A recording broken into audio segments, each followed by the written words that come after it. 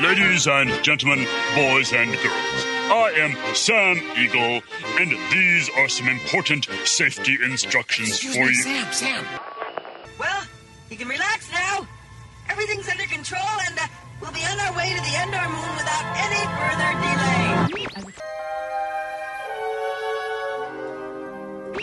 To your right, if you saw this summer's blockbuster film Pearl Harbor starring Ben Affleck and Josh Hartnett, you probably recognize these airplanes.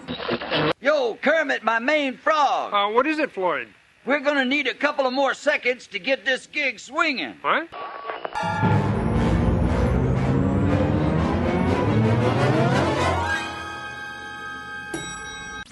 Every man's a king and every king's a clown. Once again, it's topsy-turvy day. Hello, hi there. Welcome to my park. How you doing? Hello. Ladies and gentlemen, boys and girls, the Disney MGM Studios proudly presents Sorcery in the Sky. Lights. Camera. Action. WDW Radio, your information station. Hello, my friend, and welcome to the WDW Radio Show, your Walt Disney World information station. I am your host, Lou Mangello, and this is show number 737, and together, as we have been since 2005, we're going to celebrate the magic and the people of the Disney parks, movies, Marvel, Star Wars, and more here on the podcast, my weekly live video every Wednesday night, events, blog, and more. Please be sure to join the community at wdwradio.com/clubhouse, subscribe to the podcast, tell a friend, and find everything at wdwradio.com. So I invite you to please join me this week as I sit down with cast member Rob Lott as he shares his journey, stories, and lessons from onstage, backstage, and even as a friend of some of your favorite characters. From the Hoop-Dee-Doo to Dapper Dan's to Tokyo Disney Sea, we discuss not just his career, but the hows and whys of creating Disney magic. Then stay tuned for a Disney Trivia Question of the Week, where you can enter to win a Disney prize package from Disneyland Paris, and more updates at the end of the show. And if you like what you hear, please share the show and tell a friend. So sit back, relax, and enjoy this week's episode of the WDW Radio Show.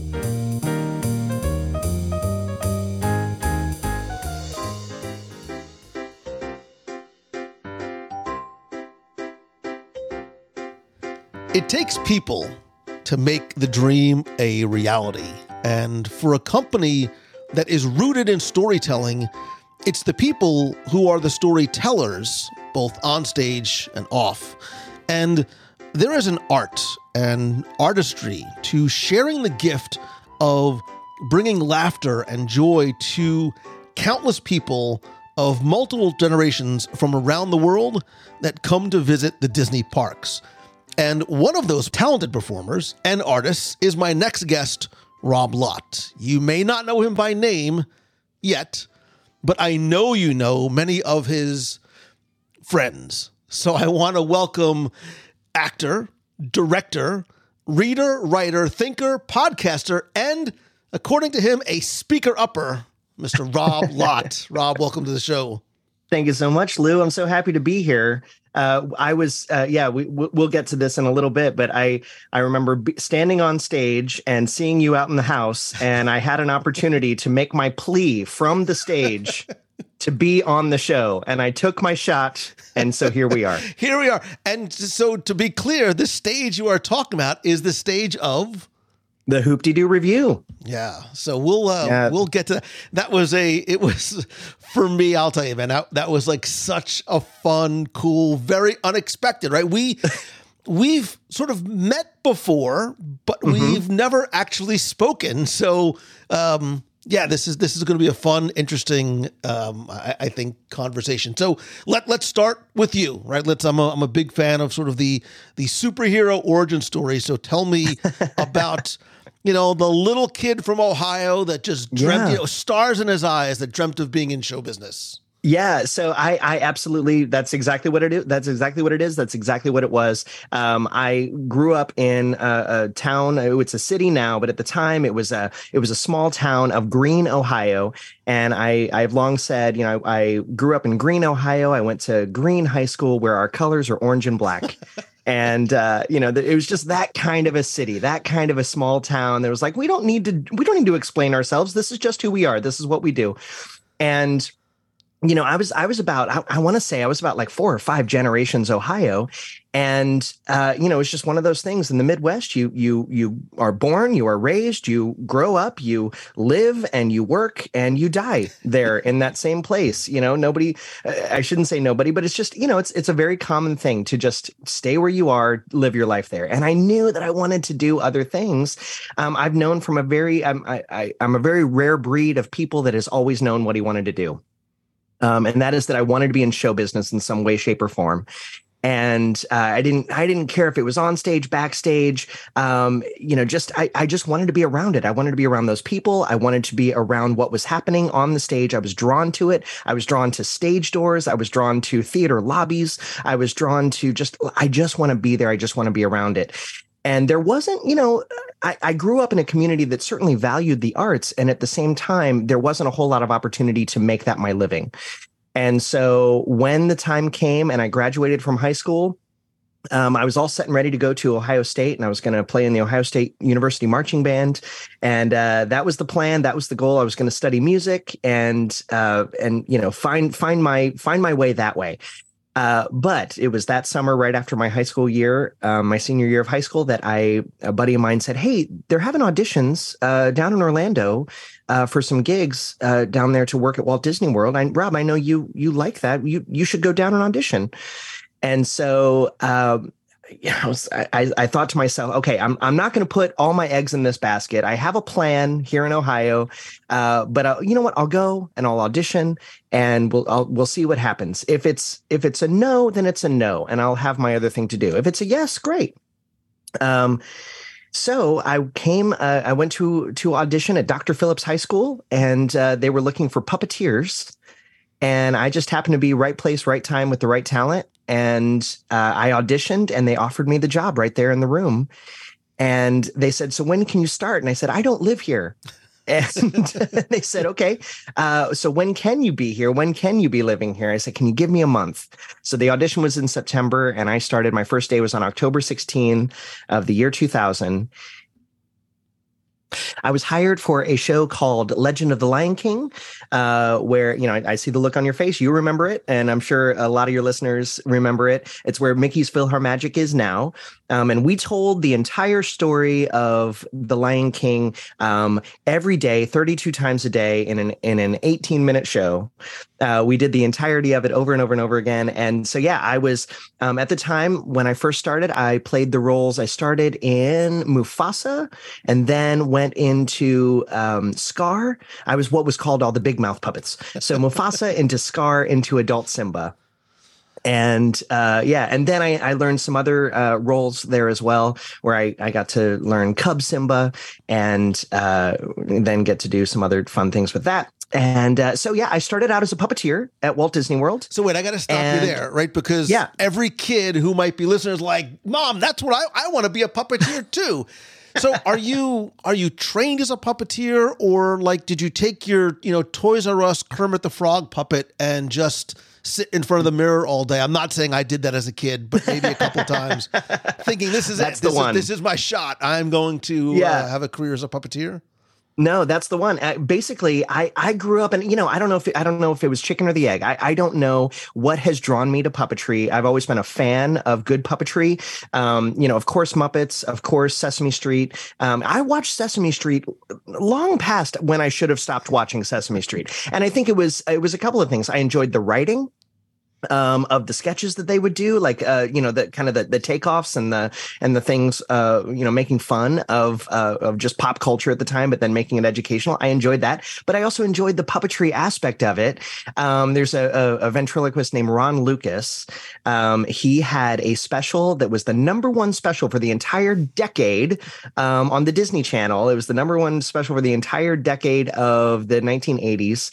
on the Disney Channel, and I watched his special was on after school every day, all the time, and I would come home and I would just watch it over and over and over again. And again, just also a great character creator, great ventriloquist, but also a great puppeteer. And so I watched a lot of that, and I've always been good at kind of watching things and being able to emulate it, being able to mimic it, being able to copy it and go, okay, I see what they're doing. And I know, I think I can do that myself. And so that was something, it was exactly, I didn't have any kind of special training other than being able to watch and see it and then being able to copy it and emulate it. But then you get to Walt Disney World and there's a whole team of specialists, literally what are called puppet specialists that teach you all of the shows and teach you all the puppetry for all of the shows. And so shout out to James Silson, Scott Silson, James Domoyer. These guys got me started and gave me a place to be as a puppeteer there at Walt Disney World. And so, that was where I started. Well, and I like this story too. And, part of what I do from a business side of things is I love this idea. And I know that you were young, but there was risk involved, right? Because you were enrolled, like you had sort of your, quote unquote, your plan, your roadmap. I was going to go to school. I was going to go do this thing. You now have to say, Mom, Dad, I'm going to put college on hold. I'm going to go play with puppets in Disney World. But I love this because it's sort of the what if, right? Because it's the what if it works as opposed to, having the regret years later. What if I would have tried? I wonder what happened if I would have taken that opportunity. So at a young age, it is a relatively large risk to take in pursuit of this thing that you knew you wanted to do. Yeah, I am so blessed and so thankful for the family that I was born into, the parents that raised me. My sister she's an author, she's a writer, she's published and has written some New York Times bestselling books, and she is great with that. But she started actually as a second grade teacher. That's what she wanted to be from a very early young age.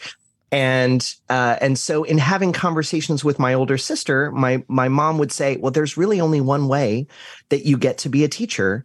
If that's what you want to do, then you need to go to school and study elementary education and then do your student teaching and you get your teaching certificate. And then you are allowed to teach second grade. That's the path. That's the only way that it's going to happen for you. Rob, you want to work in show business. There's no one way to do it. And even if you were to go to school for it, even if you were to get your degree in theater or music, there's no guarantee that you get to make a living right away at that. And so they recognized that. And in doing so, they said, well, here's this opportunity right in front of you. College is always going to be there. It's always going to be available. But here's an opportunity for you to do what you love, do what you're passionate about, do this thing where your passion lies. And why wouldn't we support that? So shout out to the parents. I know I'm doing a lot of shout outs here on your show. Shout out to the parents who are supporting and encouraging. There's a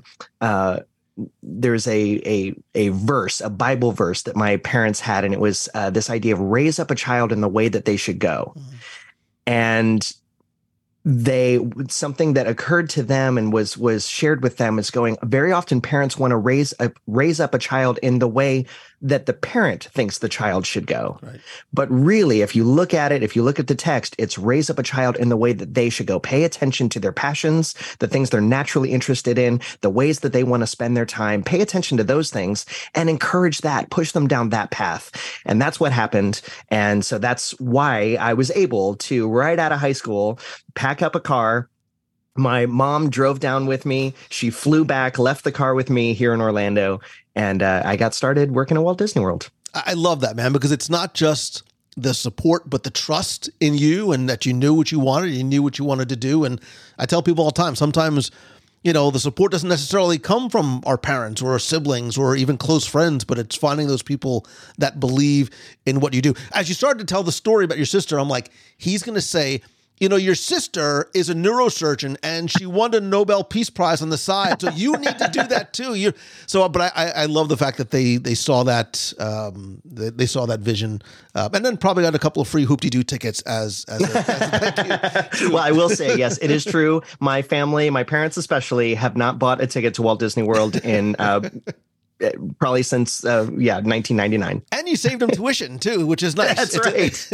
As having 2 kids in college now, I understand what a blessing and benefit that is. All right, so you're in Legend of the Lion King in Fantasyland. You're being taught by the best of the best of the best in a place that obviously I'm assuming you had either been to or wanted to visit or loved sort of the Disney parks as a kid. Yeah, so much so. So my mom, mentioned her before. My mom was in the 1980s. She was a world-class, top 10 in the country Tupperware sales lady. Tupperware lady. And so, as you might recall, the headquarters of Tupperware are in Kissimmee, Florida. And so it was pretty standard, pretty regular that they would bring everybody to Kissimmee, Florida from the region and bring everybody down on this side of the country. They would bring everybody here, and Orlando would be bombarded with minivans from all around the country, Tupperware lady minivans filled with their kids and their families. And so they would do 2 or 3 days of training of here's all the new products for Tupperware. And then we would treat the rest of the week as vacation. And so we would go and visit the parks. At the time, my parents would buy the 7-day, the park hoppers that never expire. So we would use 2 or 3 of those days a year, and then come back the next year and use 2 or 3 more days, and then come back the next year and just keep adding to as needed. And so, yeah, I have very vivid memories of growing up visiting Walt Disney World, not necessarily every summer, but pretty much every summer, as I was probably until I was, I want to say probably 7, 8, or 9 years old. And yeah, and my mom has a story of me sitting on Main Street, USA. I don't necessarily remember this, but sitting on Main Street, USA, watching the parade go by. And I looked up at her and I said, I want to do that. And she said, well, sure. Okay. Yeah. So I'm still trying to get I get a little choked up every time I tell that story. Yeah. As you're telling the story, I'm sort of picturing in my mind's eye the parking lot of the convention center just filled with Ford Aerostars and moms coming out spraying stiff stuff in their hair, getting ready to go into the convention centers, dragging their kids behind. All right. So you're a performer at Legend of the Lion King. Where started at Legend of the Lion King. What does that take you next? Then there were other shows also that I learned as a puppeteer. There's a show called Pocahontas and Her Forest Friends at right there at Animal Kingdom. It was across from where Festival of the Lion King used to be there in Camp Minnie Mickey. Mm-hmm. And so I played Grandmother Willow and Sprig for that. And then also learned Voyage of the Little Mermaid. I learned Sebastian for that one. And I also ended up learning Ursula as well. And then there was also a show called Bear in the Big Blue House live on stage there at Disney. Now I'm going to cry. Disney MGM Studios. I'm going to be the one who's, my kids, we spend a lot of time on the floor of Playhouse Disney live on stage and Bear in the Big Blue House. And yeah, so I was Pip and Pop to start with, the little purple otters. It was one puppeteer that performed both of those characters at the same time, it was super fun, but also very challenging because you just had to isolate your right hand from your left hand and have them have these completely different personalities and different, they both would have one. There was a thing called the otter rap. And one guy did the majority of the rap and the other guy was kind of the hype man behind doing it. So they would both say some things together, but they wouldn't say the same thing at the same time. And it was a very, when you mastered the otter rap, it was like, okay, you've done it. You are now a bona fide puppeteer at Walt Disney World. So that, and then, that became Playhouse Disney live on stage. Now, okay, so here's what's going on behind the scenes then, while all of that is happening, is that I'm getting together with a couple of guys just on our own, just for fun. And we are singing barbershop harmony and doo-wop and rockapella type stuff, just getting together at each other's houses. And somebody has a pitch pipe and we'll just start singing these tunes and bringing stuff from our high school music days and all that stuff. So we're doing that.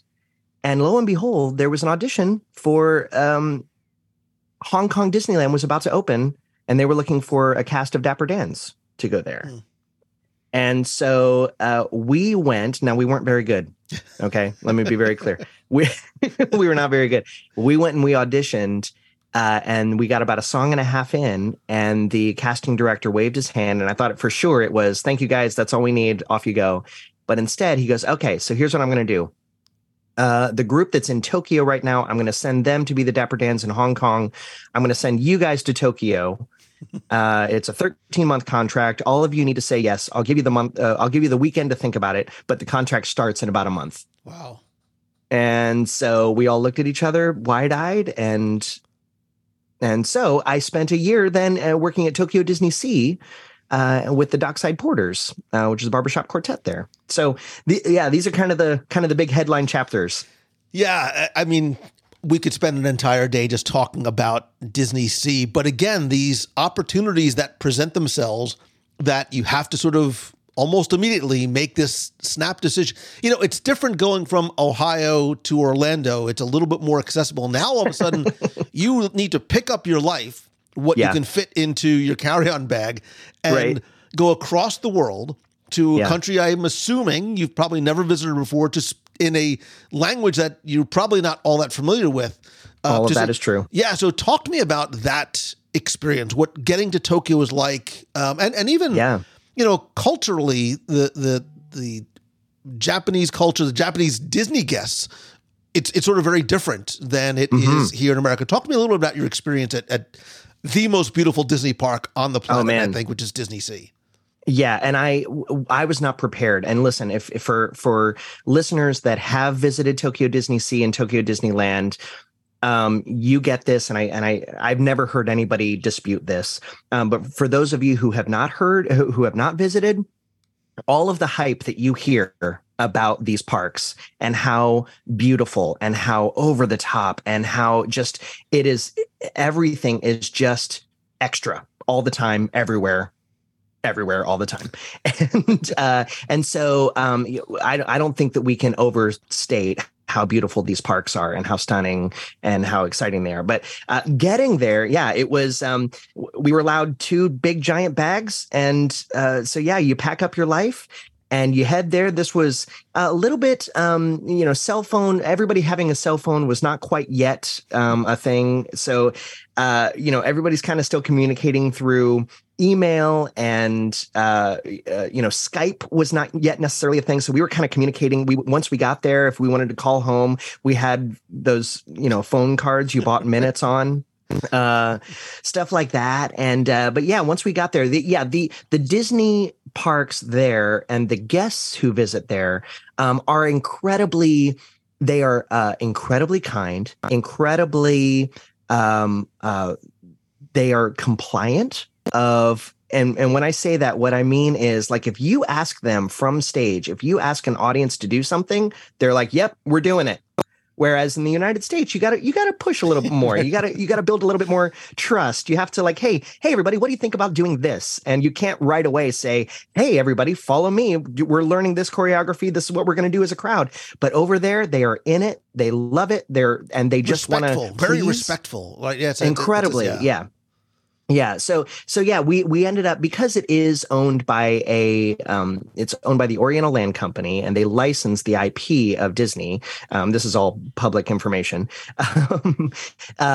So as I was hired as a contractor, as a foreign performer contractor there, and they built a big giant apartment building for all of us foreign performers who came. So it's about a 300-room apartment building, and we would, it was E-Village, and we would come and go from E-Village on a regular basis every morning. They would give us a train ticket, and we would go to the train station, which was a little bit of, it's about a quarter-mile walk away from the apartments. We'd hop on the train. The train would take us to the parks, and we would go in through the employee entrance.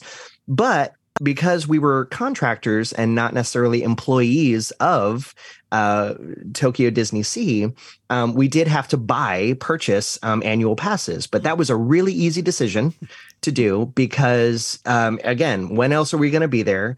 And so we bought annual passes. And so pretty much every day, every night, after work, we would go around the corner. Sorry about that.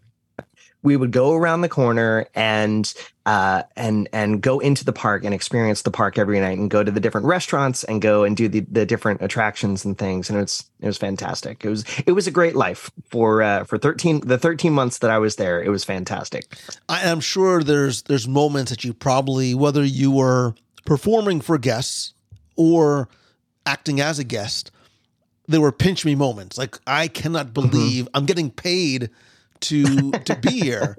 Yeah. And I get this question all the time, and I think we sort of know the answer. But from a performer perspective, you're obviously singing songs in English.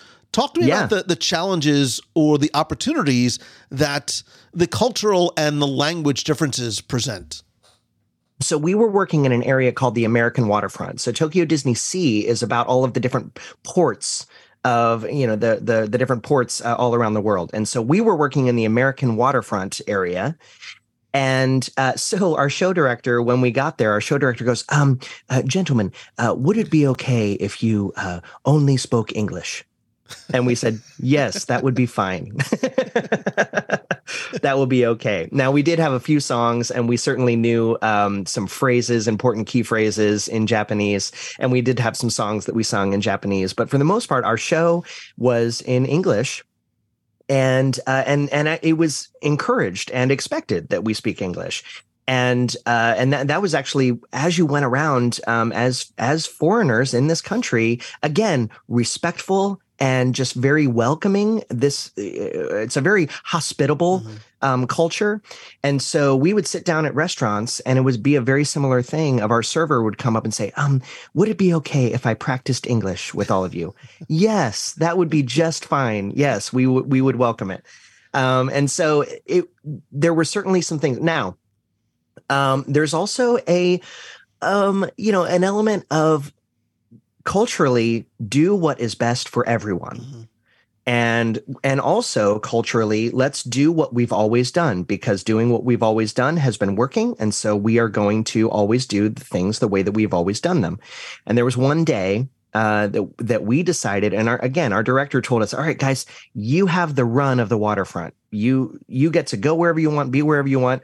You run this place, character-wise, story-wise. Everyone loves you, and you have friends in all of the different storefronts. You've got connections everywhere. So wherever you go, whatever you do, you are welcome, and you can go around and do whatever you want. It's, within the story of what we wanted to do was sing together. That was always what we wanted to do. So that was the story. But one day we decided to come out a different door than we had ever come out. And Lou, I tell you, there was no less than 3 months of meetings to ask us, why did you come out that other door? And we kept saying, after about the third meeting, where they would come into our dressing room and they would say, we just need to get to the bottom of this. Why did you go out that other door? And we would say, we did it just that one time, and we'll never do it again. Okay. And a week later, they come in. We must know, why did you come out that other door? And so there were certain things that we had to remember. Okay, we are visitors here, and we need to do things the way that they expect us to do it. I just spent some time out of the country recently, and a friend of ours that was working on the project also, they said, it's not my culture. I don't have to understand it. All right. I just need to comply. I just need to follow along. I just need to do as they tell me to do. And so that, being there is amazing. And like I say, they are incredibly hospitable to people from all around the world visiting. And they know that Tokyo is a destination. And it's a worldwide destination, and they want to be that, and they are welcoming that. And at the same time, there are some things where it's like, while you're here, please do as we do. Respect has to go both ways, right? The respect, exactly. that you expect, you have to give to others, and the way things are too. So, but I mean, in terms of, it's also a culture of service. Like I always tell people, if you think that the service at Disney parks domestically is incredible and the best anywhere, Tokyo, Disneyland, and Disney Sea, they sort of turn it up to 11. Absolutely. 11.5. Right. All right. So the end of your 13 months, what happens, and how do you end up back in the States? Yeah. So I come back to Orlando, and so the guy who had initially hired me, he and I became friends, who hired me back in October of 2000. we became friends. We're hanging out a lot. And he calls me up and he goes, "Hey, Rob, so would you be interested? You were a puppeteer with us for almost 5 years. Would you be interested in taking all of that and teaching it to new performers?"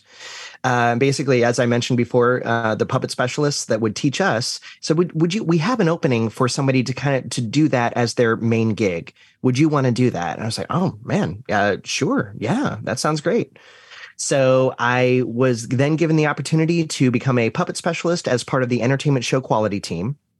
So this is something that your listeners might find interesting. You might find interesting. There's a team at the time. We do things a little bit differently now, but at the time, this was 2006, 2007 when I started. There's a team of about 100 people who keep an eye on all of the parades and shows. And our job at the time, was to maintain the quality to the expectation of our guests and to the expectation of our creative team. And so we knew, so if you can kind of spot them, where if you are watching a parade, or especially like, some of the shorter parades at Magic Kingdom, some of the cavalcades and things, you can kind of spot them where they're following along the parade route, just a little bit on the outskirts of where the crowd is. And they have a notebook or they have their phone out and they're following along. And what they're doing is they're going to go back after the parade or after the show, and they're going to talk to the cast and they're going to say, "Hey, just as a reminder, remember these kicks are 45 degrees, not 50 degrees and not 90 degrees. So that's what these kicks are. And remember that we all step off on our left foot for this on count 7 of this part of the show." And they're keeping an eye on those things to make sure, because what happens is shows drift. And especially if you're doing the same show day in and day out over and over and over again, it drifts, where we find as performers, we find new and more efficient ways of doing things. And I've been kind of saying for years, efficiency is not necessarily, even though it's part of our 5 keys, efficiency is not necessarily a friend to entertainment and show business. We do take the path of most resistance. That's where you get stories. We do take the route that is more pretty. Which is why efficiency is the final key, right? It's the last sort of key in the hierarchy. Yeah, exactly. Yeah. So along those lines, it is something that we're not necessarily, but performers though, we have a way of going, "Oh, it's easier if I do it this way. It's easier if I round the corner this way." Or, "Oh, you know what? This sounds a little, if I say the line this way, it gets a different response. I'm going to try it that way." Or if I sing it this way, it's going to create a different chord. And so there are people whose job it is to say, no, I totally get it, but here's what we're doing. I get that you want to have that variety. I get that, but at the same time, let's come on back and let's do it the way that we have written and expected you to do it, because that is what our guests are expecting. Right. Respect for the process. Again, same thing here. 100%. Yeah. Yeah. So I was brought on to be one of those people for the puppetry of Walt Disney World. And I started at a show called Finding Nemo, the musical, and was teaching all of the new performers there how to manipulate Marlin and Dory and Nemo and Crush and everybody, Squirt, and all of those characters, Bruce, that are involved in telling the story of Finding Nemo there at Disney's Animal Kingdom Theater in the Wild.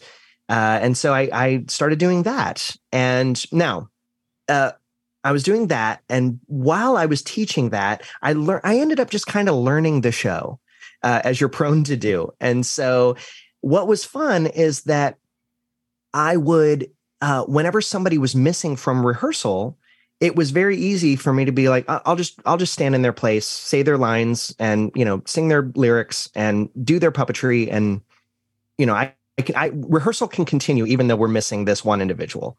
And I would kind of jump in for all of those different roles. And after a couple months of this, the show director pulled me aside and said, "Rob, is this something that you want to do? Do you want to be a performer?" I said, "Well, I mean, yeah, it's in me. Sure, I would love to do that." And so they said, "Well, why don't you come to some auditions and let's see what we can figure out." And so I went to an audition, didn't learn Finding Nemo, but Finding Nemo adjacent is a show called Turtle Talk with Crush there at Epcot. And I ended up getting to learn that and be good friends with Crush there at Epcot, and I was doing that. And also during that time, I got a call back and was able to.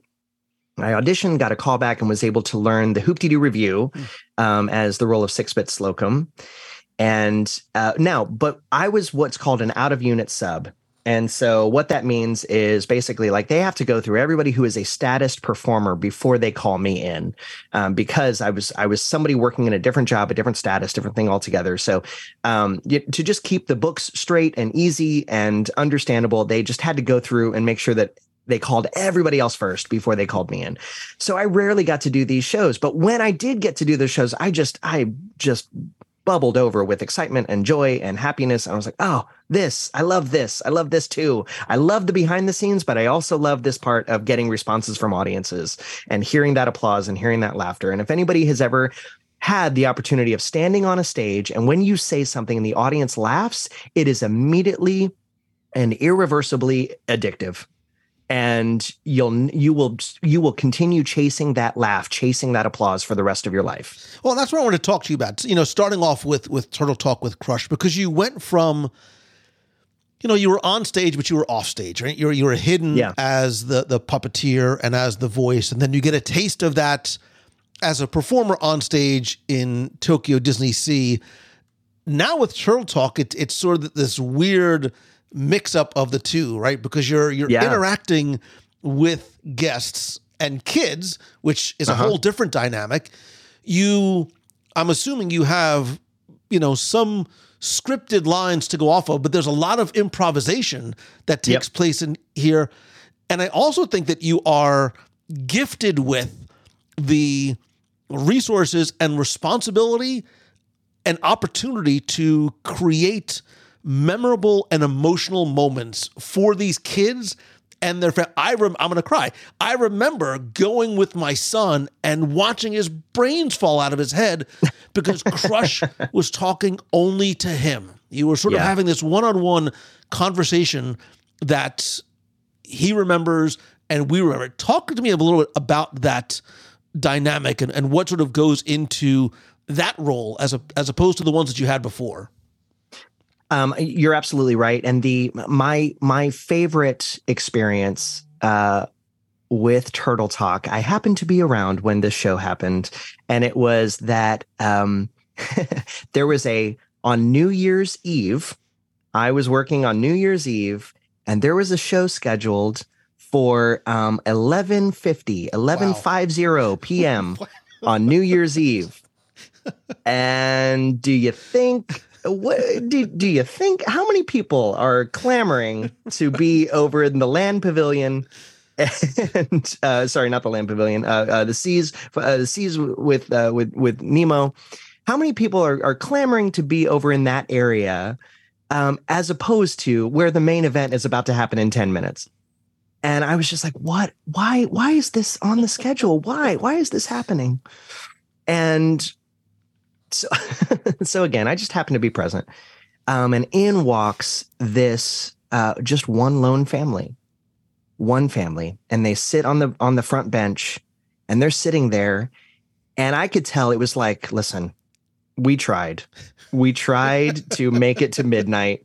We're not going to be able to do it, but okay, we can do one more thing before we go. What's that one more thing? We found a bench. We found an empty bench and air conditioning. Yeah. And what was great is Crush came out and you're absolutely right. There's some scripted elements. There's some stuff that Crush will typically always do. But Crush came out and just chatted with this family for about 10, 15 minutes. Just chatted and asked questions. Tell me about the human world. I'll tell you about the turtle world. Let's just have a conversation and strip away all the show elements. And it was exactly that of when you say, your son, his mind was blown of Crush is talking only to me.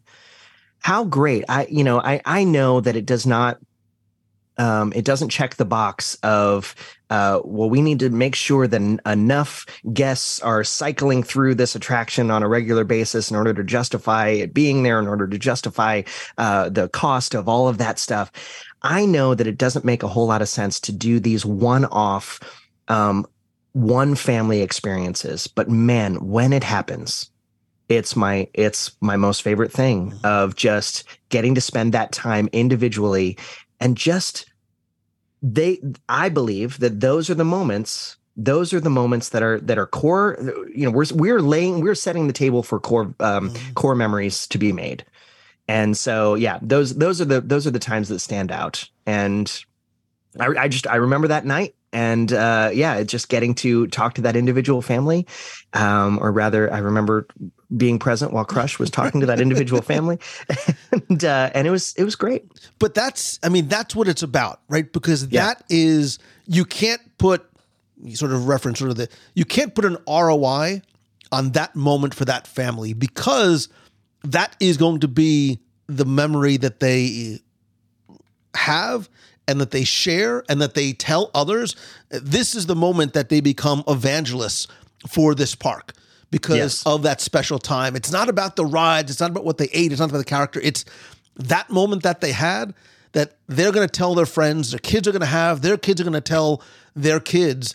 And you're right. You can't sort of put a price on what that means. My kids have had those moments. They still talk, my daughter's 19, my son's almost 18. They still talk about memories and special moments that they had in the parks with characters when they were 6 and 7 years old. So that's the kind of moment that Crush was able to make for that family. Yeah. And that happens every day, right? It happens every day. Yeah. Sometimes on smaller scales. Yeah. Well, and we used to have, as you may recall, the 7 service guidelines. And one of those was to thank each and every guest. Mm-hmm. Now, there's tens of thousands of guests coming through every day.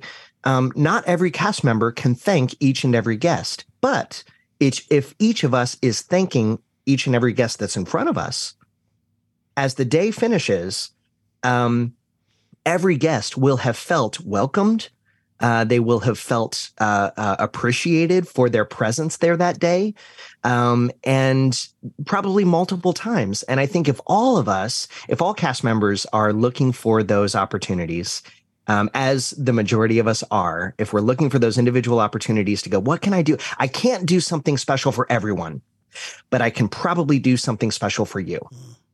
And if everybody is looking for those opportunities, that's the secret sauce, I believe, that makes everybody walk away going, okay, yeah. The parks were great. Parades were great. The rides were great. But let me tell you about this one moment that happened. It was a random Tuesday at 1:00 in the afternoon. And we had this interaction. And we had this interaction with this cast member. And I think that is the secret sauce that makes people, again, I talk about chasing the laugh, chasing the applause for the rest of my life.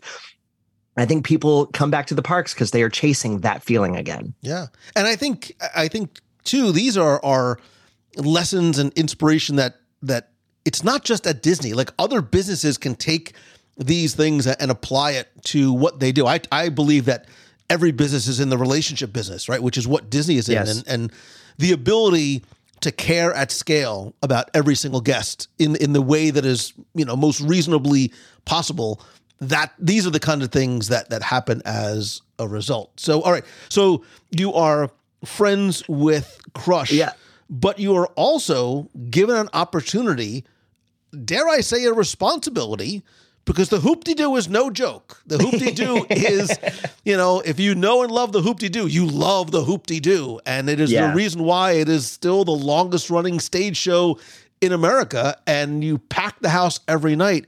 Talk to me about getting the role of Six Bits, who I think, and I'm not just saying it because you're here, but having seen the show multiple times, Six Bits is a special character because he has to do everything that the other part of the ensemble cast does, but there's something special about his role because of the comedic element that he brings that I think really helps sort of bind the cast together.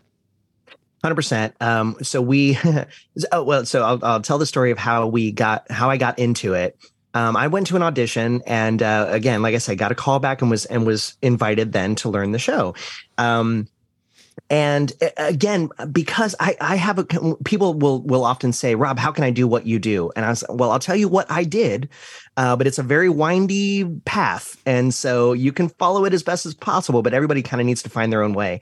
And again, because I was able to step into those roles at Finding Nemo in the rehearsal room, the pressure was off and I wasn't nervous. I wasn't trying to have a job or keep a job or get a job. I was just standing in for these roles and I wasn't nervous about it. And so I was able to have fun with it and bring that personality. And so they kind of saw that from the other side of the table, the creative team, show directors, they saw that from the other side of the table and they said, okay, there's something here that might work in other places on property. And so I went to my leadership at the time and I said, hey, listen, so I'm an emergency sub for the Hoop-Dee-Doo Review, but what if we flipped it? What if I was an emergency sub as a puppet specialist and I devoted more time to performing? And they said, well, that sounds like a win-win. We'll still have access to you when we need you, but you'll be able to follow this dream and do this fun thing that you want to do. And so that's what happened. And I went full time into the Hoop-Dee-Doo Review in October of 2013. And so we did. We always, the Hoop-Dee-Doo Review cannot go down as a show. You know, different shows will go down for different reasons, be it weather or technical issues or something like that. But the Hoop-Dee-Doo Review just cannot be canceled. It cannot go down. And so we will always put on a show. We will always do something. That is part of the DNA of that venue, the DNA of that cast and that show of just going, we will make something happen. And there was one day when we did not have a Flora Long performer. Flora is, for anybody who's seen the show, Flora wears the yellow dress. She is partnered with Jim Handy, the host of the show. And so we did not have a Flora Long. And so it was like, oh, you know what? It's okay. We'll figure it out. We will do, we'll still be able to do the show, but we'll just, everybody will kind of assume her role. And some of the different ladies will pick up some of those lines. Some of the different men will pick up some of those responsibilities and duties that Flora has. And so we'll be able to get it done and still do it. So we got into it and we started doing the show. And what I realized was Flora Long is the voice of reason at the Hoop-Dee-Doo Review. She is the one behind the scenes, quietly, just Jim is the host. Dolly Drew is also a kind of a host. They're similar in their archetypes. But Jim is the singer host and Dolly is the comedic side alongside Six Bits. And then we have their dancer couple of Johnny Ringo and Claire DeLune. And then there's Flora Long that is quietly, like I said, quiet. We didn't realize until she was gone that there was nobody to keep Six Bits in line. And so I was just going around doing things and I realized, I need to find my own way to stop myself because typically Flora is the one to go, all right, Six Bits, come on back, stand here, do as you're told, say your lines, And so, yes, all of that to say, we're incredibly reliant on each other as a cast.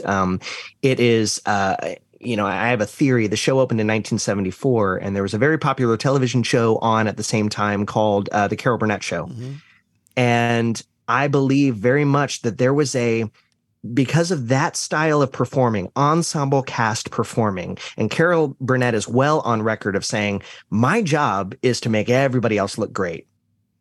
And yes, it's my name on the show, but I'm going to make sure that everybody else finds their way downstage center. It's going to be funnier if they say this punchline rather than me say this punchline. If it's going to be better if everybody else gets their chance. So I think early on there was an adoption of that mentality for the Hoop-Dee-Doo Review of going, how can we shove everybody? We just continually keep pushing everybody else downstage center to shine.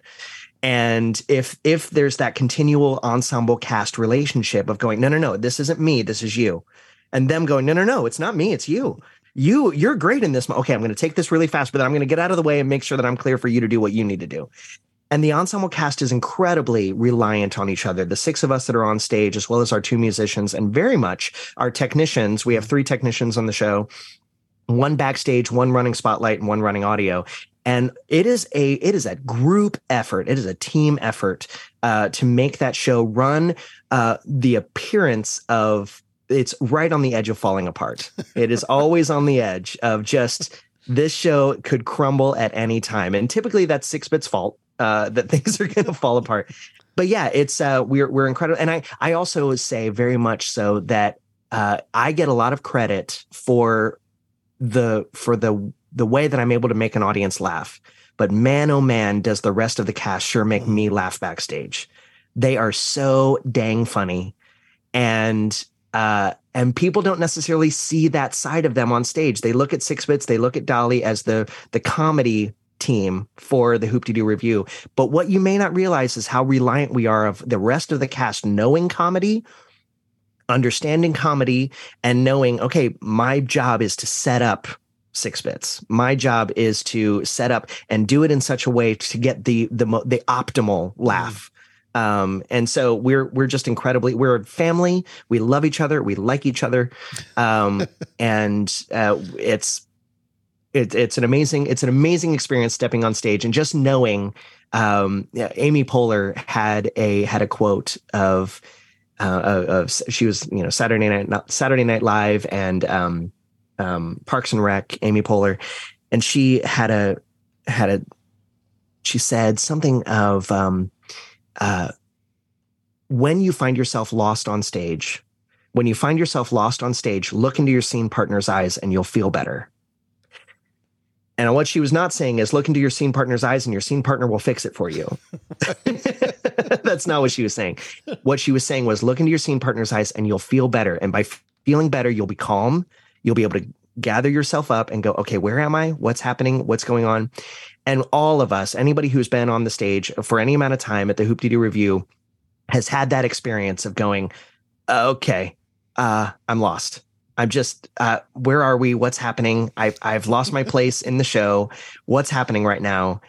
And you look into your scene partner's eyes and I love these people so much.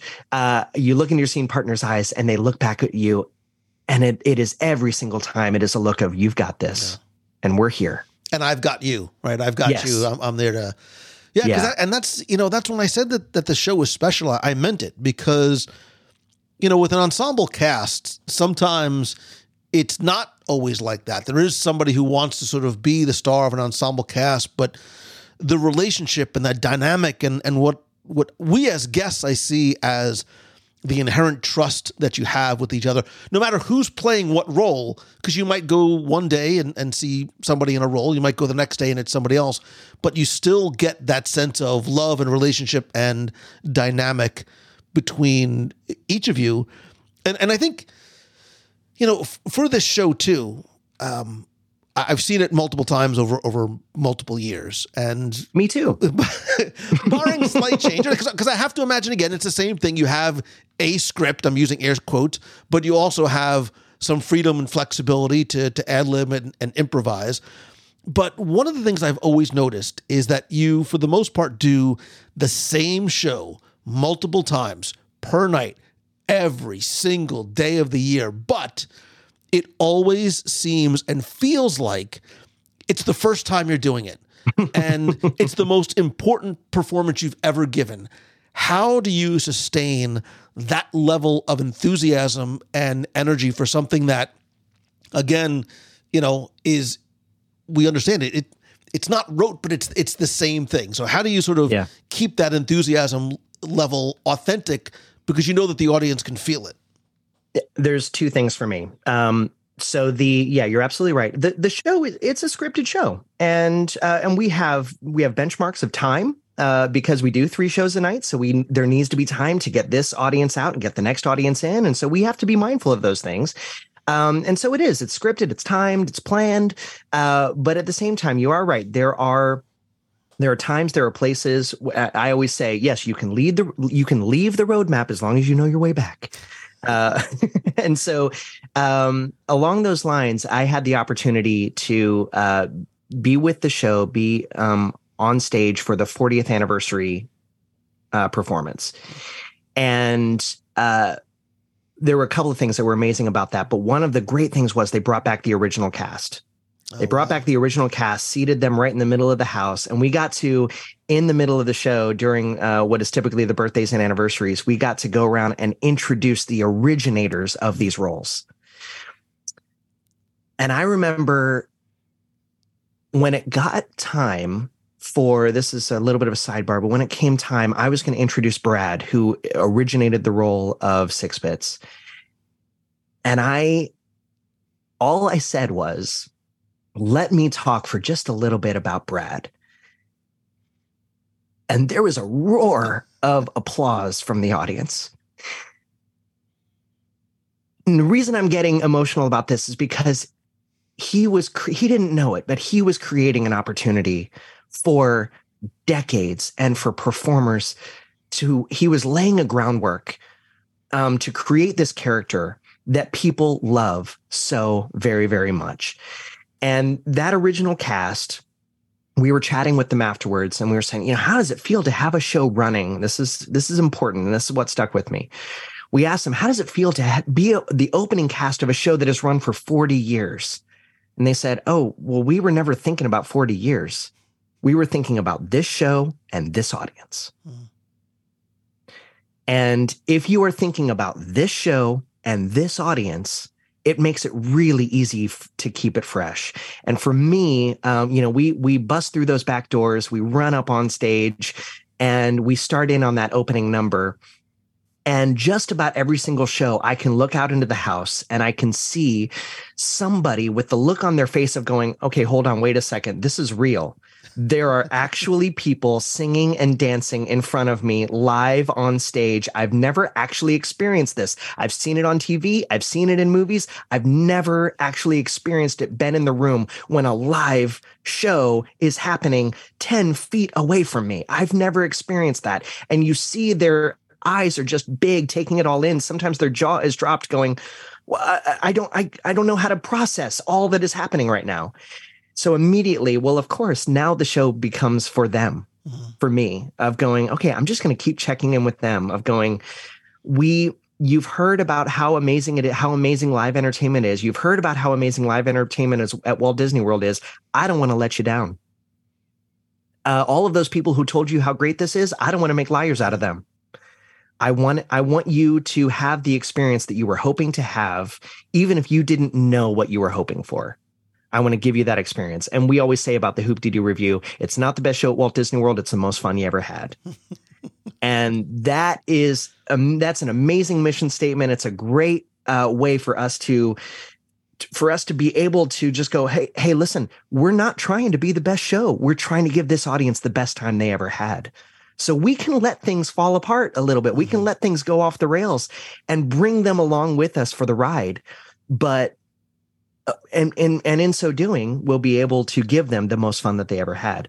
The second thing, doesn't take as long to explain, but the second thing is a lot of young performers will spend a lot of time trying to be interesting on stage.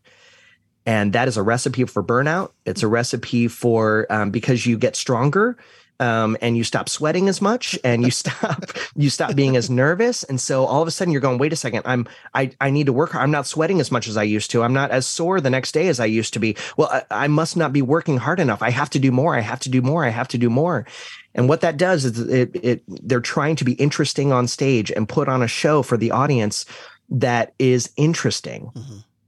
I had a mentor years ago say to me, Rob, you're very interesting on stage. Why don't you try being interested? And as soon as I flipped that switch, as soon as I changed that mentality of every time I step on stage, my job is not to be interesting. There's enough interesting going on all around us. We've got, buckets of chicken being thrown all around the dining area. We've got a banjo player. Who else? What other show has a live banjo player? We've got a banjo player. We got a piano player, world-class ragtime piano player sitting there. We've got, all this singing and dancing and costumes and comedy and crazy props and all this stuff. All of that is interesting in and of itself. My responsibility is to be interested in it and to point the audience in the direction of paying attention to the things that are most interesting. Thus, as long as you're interested, as long as you stay in that space of going, I am interested in what my fellow performers are doing. I'm interested in what the audience is giving us as far as their energy goes. I'm interested in all those things, then it makes it really easy to keep the show fresh.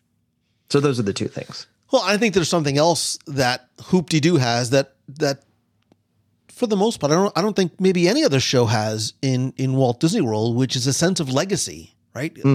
When you meet the performers that help sort of lay the foundation for these roles, and you have to carry that responsibility on, not just for the performers and the people that you're working around, but for every single guest that is watching you for the first time or the 50th time, because you know you have repeat offenders, repeat guests who love to come in because the show is so special to them, because I think they sort of form a relationship with you, right? The same way I think you form a relationship with the audience every single night. 100%. I mean, I get people on a regular basis. I'll be walking through the parks, or I'll be just somewhere out and about in Orlando, and somebody will come up to us and say, "Hey, we're fans of Hoop. We're fans of Hoop-Dee-Doo," and and they know that I don't necessarily know them, but they stared at me for an hour and a half one night, and they know you. So, and so they got to know me. They got to know Six Bits, which honestly is a little bit of an extension of me. But yeah, they do that.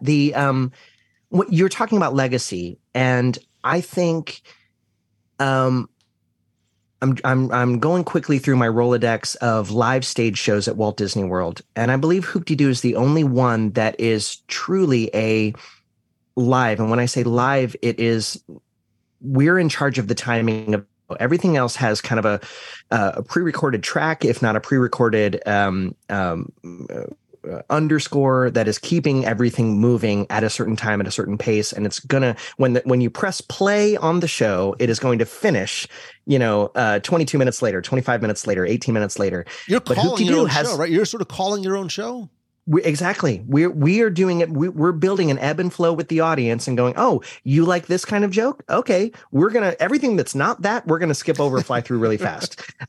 Everything that is that, we're going to spend some time on that. And we're going to let the audience, and again, it's doing this show for this audience. The only other, and I would bring this up, there's two shows that I would point to at Walt Disney World that also have a legacy, and they're atmosphere shows though. And it's the Voices of Liberty and it's the Dapper Dans. And I think very similarly, because they are absolutely live and they get to choose how they're going to do their show. Dapper Dans, they walk out and, there's a structure to the show. I also sing with the Dapper Dans. I sing lead with them. And there's a structure to the show. There's an expectation of how the show is going to go. And at the same time, when you see the Dapper Dans, the jokes are going to be different. The song order is going to be different. The song selection is going to be different. The interaction with the audience is going to be different. Same with Voices of Liberty. They get to choose, they've got about 80 songs in their repertoire. And you're going to hear 4 or 5 of those in the next 12 to 15 minutes, waiting for the American Adventure to begin. And so I think people go back to those again and again because they get to know the individuals that are in those shows. They also, there is a legacy of going, it's up to us to make this show great.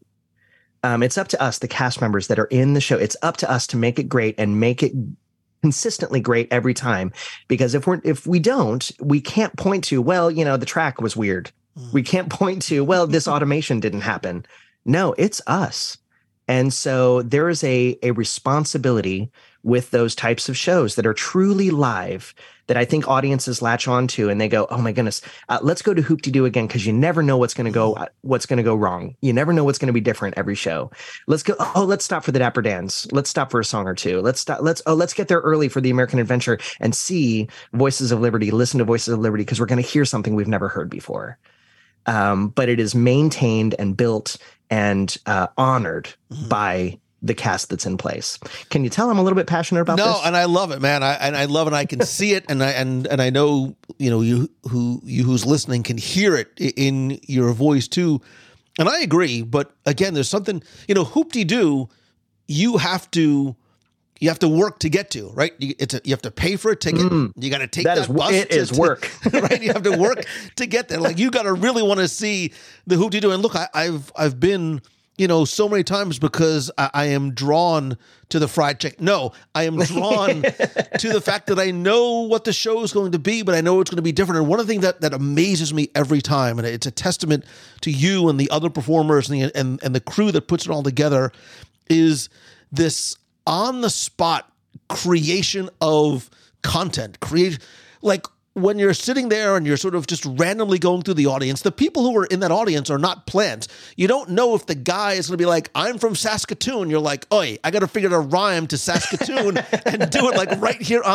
It's fascinating to watch, the wheel spinning so quickly and the brilliance and the humor that comes out of these performers that clearly love the people who are in the audience and they love what they're doing. It's you're correct 100%. We love when the audience is an active participant with us. That makes, to a degree, that makes the job fun and easy and different for us, And so as soon as the audience, now, listeners, you don't need to take that necessarily as marching orders, that every time that you go to the Hoop-Dee-Doo review, you need to be shouting things at the stage throughout the entirety of the show. But at the same time, when something happens and we all were witness to it, an interesting story of an engagement, when we're doing birthdays and anniversaries, and we'll say, oh, these two just got engaged, let's hear the story. And there's, a fun detail about that couple, and we're able to then reference that later on in the show and bring that back and just remind the audience of going, this is live theater, and also we're doing it just for you. And we were all there. We were all witness to this funny thing that happened about 20 minutes ago. And here we are bringing it back up again. And it's only going to work in this show. So you have performed in all of these different roles. And I want to talk about some of the things you do outside of Disney too, but anything else? So currently you're still friends with some of these same performers, like my main. Yeah. So as my wife and I were just in New Orleans, and we had been in New Orleans pre-pandemic, and we went back and visited again, and we noticed, we're like, oh my goodness, it would appear they are rebuilding their musician community. They are rebuilding their musician community and rebuilding these venues and places for people to go and hear live music again there in New Orleans. And we love New Orleans for all of that. But it was a reminder of going, at Walt Disney World, we are rebuilding. Mm-hmm. And we are rebuilding the number of performers. We are rebuilding the stages that they perform at.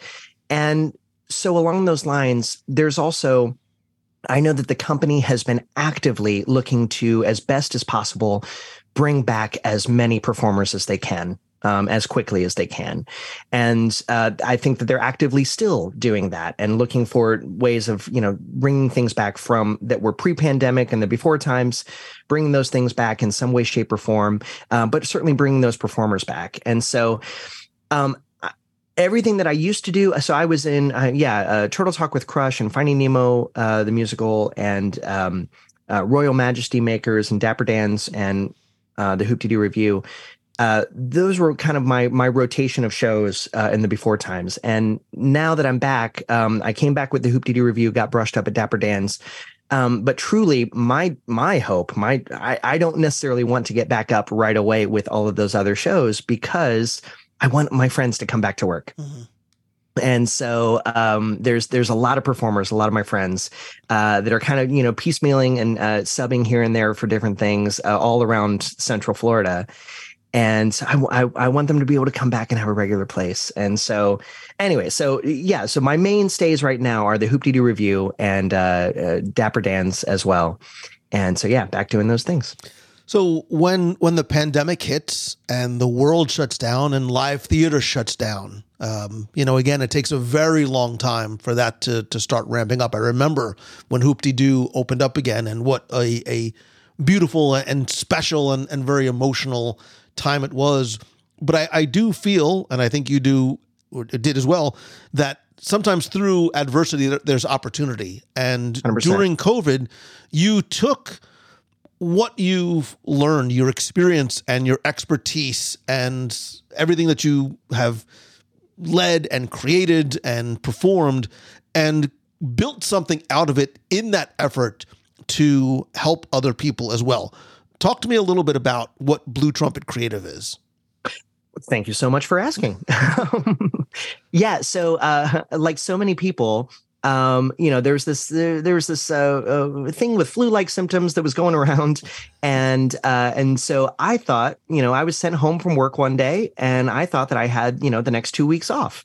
And so I kind of put out there into the world because it was just this weird in-between time of like, are we going to work? Are we not going to work? Schools were still in session, but also maybe not in the same way.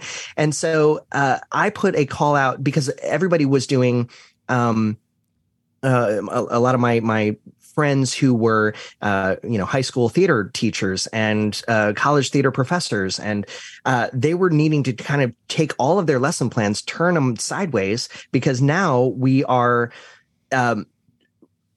needing to do all of this virtually online. And so I asked the question, just basically putting it out there into the world on the socials. I said, hey, I have some extra time.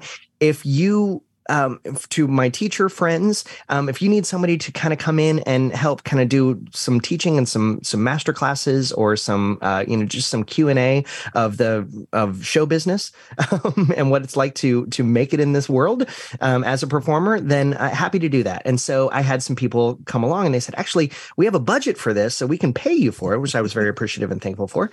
And slowly over time, the idea of, hey, what are you working on? How can I help? What are you working on? How can I help?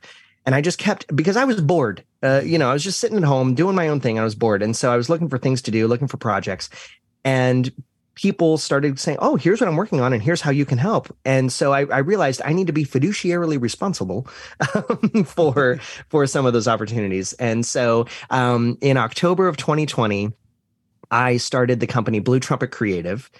And Blue Trumpet Creative exists. It is coaching, consulting, and creative development. And the coaching part is helping anybody who is stepping on any kind of stage to remove the anxiety, remove the nervousness, and replace it with excitement and joy.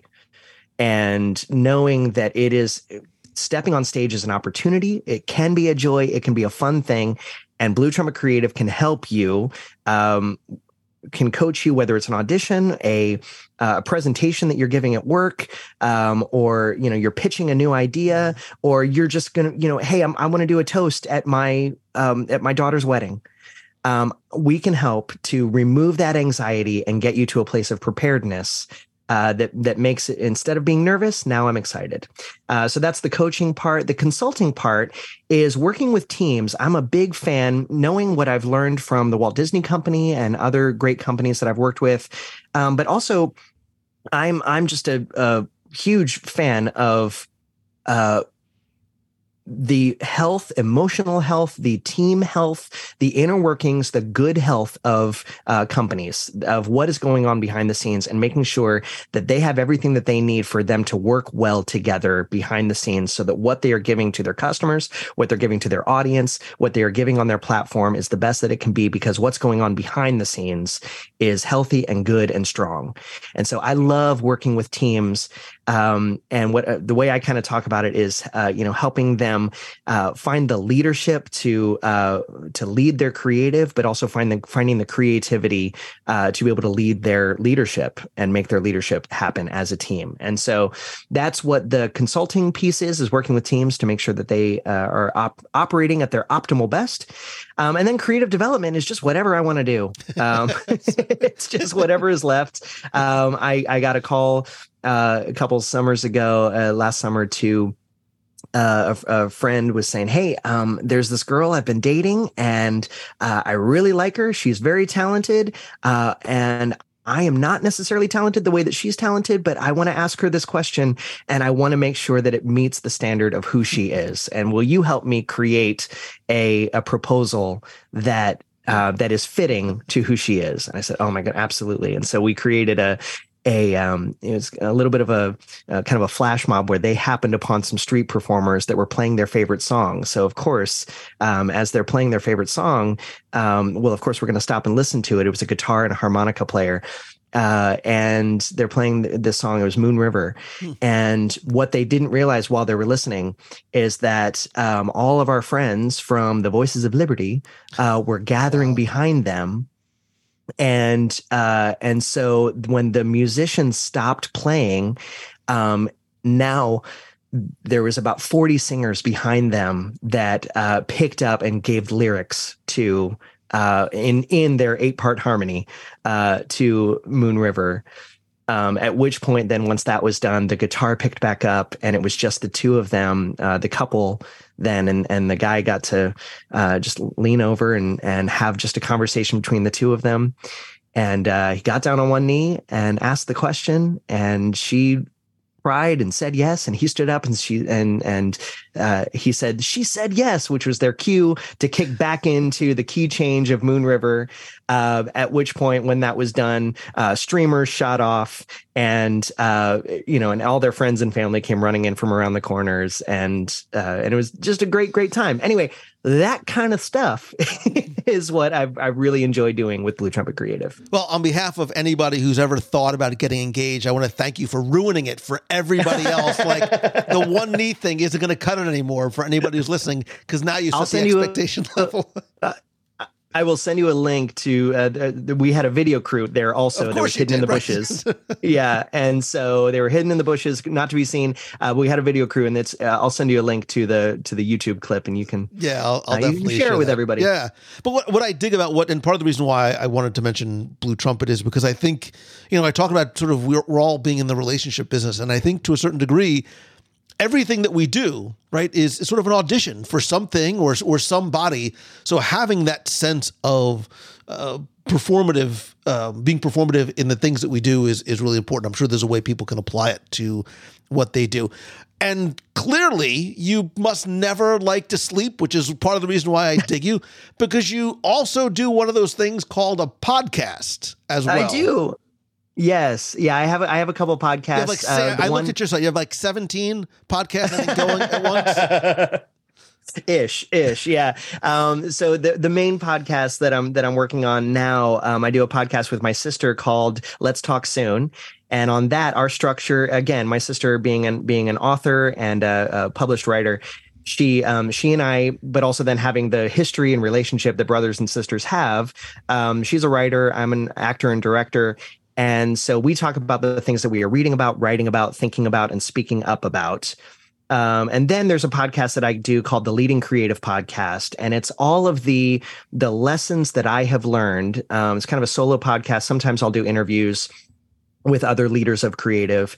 But it's all the things that I have learned about the principles of leading creative and leading creatives. And that intersection of leadership and creativity. You can have all of the great ideas in the world, but if you don't have the ability to execute on those ideas and lead others in making those ideas happen, then what good is that creativity? Meanwhile, you can have been to all the leadership conferences, read all the books, listen to all the podcasts, have all these leadership principles in your head. But if you don't have anything new to say, anything new to add to the conversation, anything new to bring to the world, then what good is that leadership? So it's that intersection of leadership and creativity that the Leading Creative Podcast is all about. Awesome. I will obviously link to your 312 different ventures and sites and socials that you have for all that you do. Because in addition to the titles that I introduced you with, I think juggler is also one of them too, because you're wonderfully juggling a lot. And I think more importantly, Rob, you are sharing your gift of your talent and your expertise and with so many people in a way, and it's part of the reason why I wanted to have you on. You just put positive stuff out there in the world, man. You make people happy. You make people laugh. You give people memories that will last them a lifetime. And when I say, and I don't, when I say, I think you are the type of performer and cast member that Walt would be proud of, right? Because that's what he wanted the cast to be. I mean that sincerely. Thank you. Thank you so much. So, Rob Lott, thank you once again for coming on. All right, one last question, because I would be remiss if I didn't ask it from you. If somebody was like, Mom, Dad, I want to be him. I want to do what he does. I want to be the puppet guy, the performer guy. I want to go work at Disney. I know every role and every person is different, but if you had to give somebody one bit of advice, whether it is a little kid or the person that's been stuck in that career and like, I want to get out of this, I want to do something else, what's the bit of advice you'd give to them? Say yes to every opportunity that comes your way. Say yes and pursue every opportunity. I was told when I first started at Walt Disney World, somebody said, Rob, I can tell you are ambitious. You want to do more things, bigger and better things. And so make sure that you set yourself a limit of working at Walt Disney World because you want to do other things outside of here. And so I set myself a limit of 5 years of working at Walt Disney World. But it had a little caveat. It said 5 years as long as I'm doing, but if I'm doing something new and interesting, then that 5-year thing starts all over again. And so along those lines, what I was told was say yes to everything for the first 5 years. And after that, you'll be able to pick and choose. And so for anybody who's wanting to get into this industry, get into in Walt Disney World or any of the other parks or anywhere. There's so many opportunities all around the country to perform. It's best to be in proximity to those locations. But at the same time, the world is getting smaller and smaller, and so a lot of performing can happen. Stages are all over the place everywhere, and so you can find a place to perform. But say yes to every opportunity that you possibly can. Get all the experience that you possibly can. Be kind. And the longevity in this industry is based on your kindness. You can be the most talented person in the world. You're not going to work very long if you are not kind. And so, be talented, be in the right place at the right time with the right talent. But once you get there, once you get the job, be kind and just say yes to every opportunity. Get as much experience as you can. I love that, man. It is beautiful and it's perfect. And while we were talking, I'm like, you know what? I think we need to do this again. I think we did a WDW Radio night at the Hoop-de-Doo the night before one of our group cruises. I think we need to do it again. Forget about just the cruise. Just sort of get a bunch of people together on the floor of Hoop-de-Doo and come out and see you and the rest of the cast and the crew. Rob Lott, thank you so much, man. I really, really appreciate you and your time today. Thank you. It's been a blast. Thank you.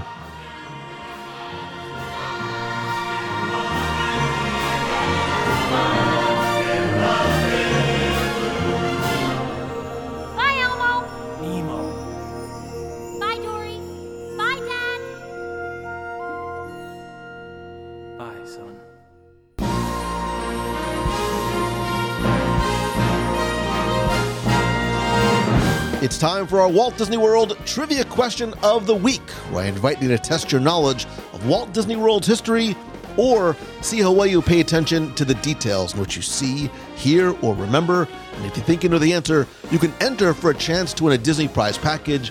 And this week's trivia contest is once again brought to you by you.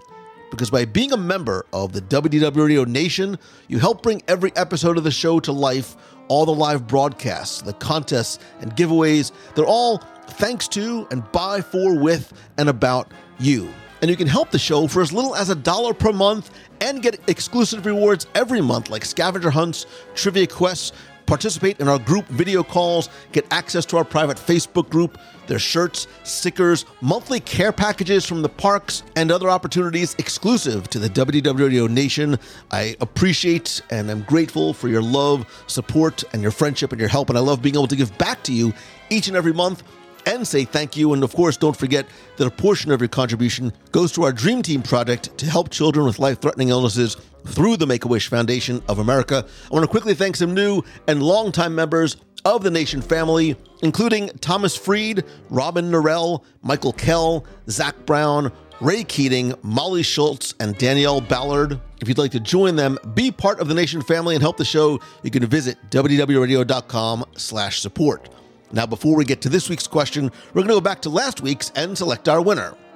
So last week for our trivia contest, I was thinking about food. Who am I kidding? I'm always thinking about food. But the question last week was to tell me, Chef Mickey's, which is now located obviously in Disney's Contemporary Resort, was originally located in what other location?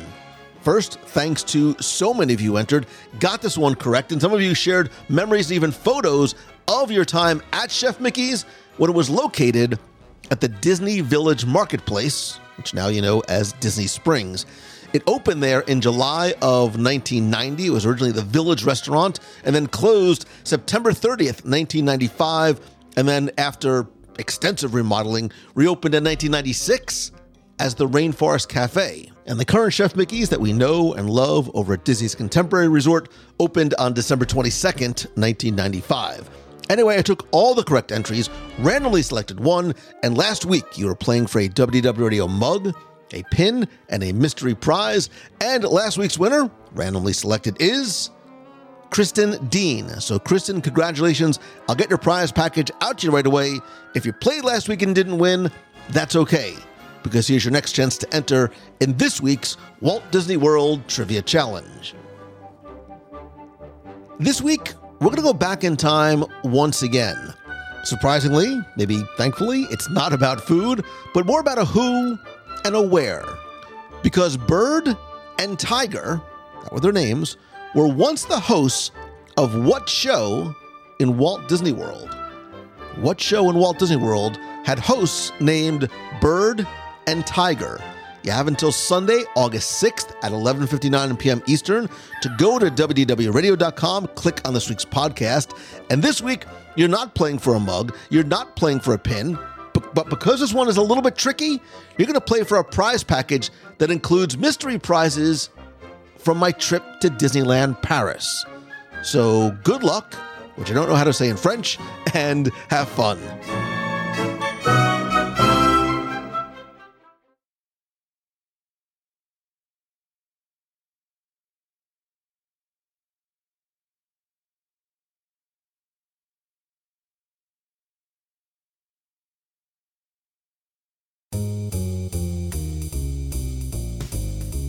That's going to do it for this week's show. Thank you again for taking the time to tune in this and every week. Please come be part of the community and conversation over in the WDW Radio Clubhouse. It's fun, it's free, it's family friendly, and a great place not just to talk about anything in the Disney, Marvel, and Star Wars universe, but to make and meet some wonderful friends as well. You can also connect with me on social. I am at Lou Mongello on Instagram, Threads, Twitter, X, Facebook, and LinkedIn. And if you have a question you'd like me to answer on the show, you can email me, lou@wdwradio.com. Or if you want to call in with a comment about this or any of the past shows, or a question, or just say hello while you're in the parks, you can call the voicemail at 407-900-9391. That's 407-900-WDW1. And as much as I love connecting with you online, nothing beats a handshake and a hug. So please check out our events page at wdwradio.com/events for information about our next Meet of the Month in Walt Disney World. It's going to be Saturday, August 19th. Check the page for details, time, and location. You can also find out about other events in Walt Disney World, on land, at sea, and we still do have availability for our WDW Radio Nat Geo Danube River Cruise to the Christmas markets this December 9th through the 16th. You can go directly to www.radio.com/NatGeo23 for more information. Please also check out LouMongello.com. In addition to everything I do here at WDW Radio, I'm also a keynote speaker, a coach, and a creator on a mission to share the magic of Disney and help entrepreneurs and solopreneurs and business owners launch, grow, and monetize their brand and business through one-on-one coaching, my weekly mastermind group, speaking, and events, including my 50-person Momentum Weekend Workshop in Walt Disney World this September 29th. There are now currently only 6 seats available, but you can still take advantage of our $100 off discount by using code UNLOCK100. It is a 3-day, one-room, single-track workshop where you learn practical and tactical lessons and strategies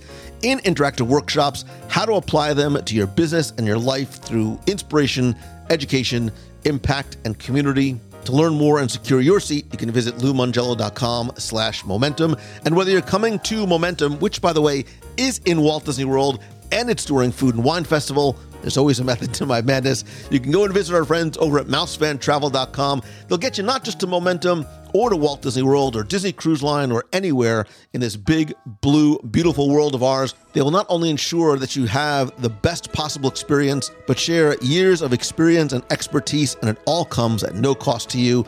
Again, you can visit them over at mousefantravel.com. And finally, my friend, and you are my friend, whether we have met yet or not, All I ask is that if you like the show, please help spread the word. Tell a friend. If you can, leave a rating review. Screenshot you listening to this or your favorite episode on your phone and share it on social. Tag me at Lou Mangello so I see it, can comment, reshare it, and follow you as well. If you can leave a rating and review in Apple Podcasts or Spotify or wherever you listen, it would be very much appreciated. And finally, and most importantly, I want to say a very heartfelt thank you to you and ask you and remind you to always choose the good and let your choices be guided by kindness and empathy and compassion, and be a force, a gentle force for positive change, and then watch how your actions create ripples of goodness, not just for the people that you touch, but for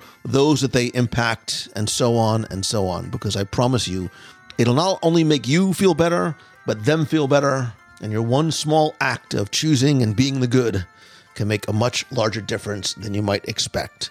I love you. I appreciate you. I hope that this is your best week ever. I hope to see you this and every Wednesday on the live show at WDW Radio Live at 7:30 p.m. Eastern. So until next time, see ya.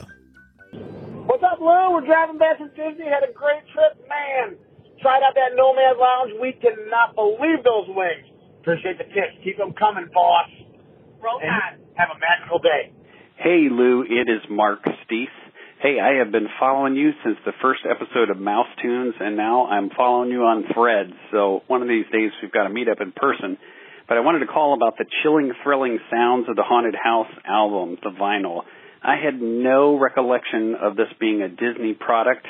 I wore that vinyl out as a kid every Halloween, decorating my front yard, you know, with the fake ghosts and the black light and everything.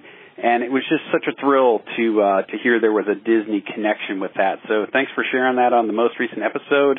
And just keep up your encouraging work. Love hearing you every week. Thanks. Bye. Hello, Lou and the team. This is Janet from Tuscaloosa, Alabama here. Thank you for your amazing podcast. I absolutely love listening to your conversations about Disneyland Paris. We didn't move to the United States until 1996, so we were lucky enough to visit Euro Disney several times while we still lived in England, including the very first week it opened. You were talking about the Hyperion, and we were able to see the show there, and it was Beauty and the Beast. My daughter Samantha, she was about 7 at the time, was dressed in her belle dress, ready for the evening, and at the end of the show, thoroughly enchanted, she was waving feverishly to the cast as they took their bow, and Belle blew her a kiss. It was a truly magical moment that I actually caught on camera. Her love of Disney has continued to grow through the years, and she now has a business selling Disney-inspired running skirts. They're the ones with the big bows on the back. Dotty for running, I don't know if you're allowed to say that.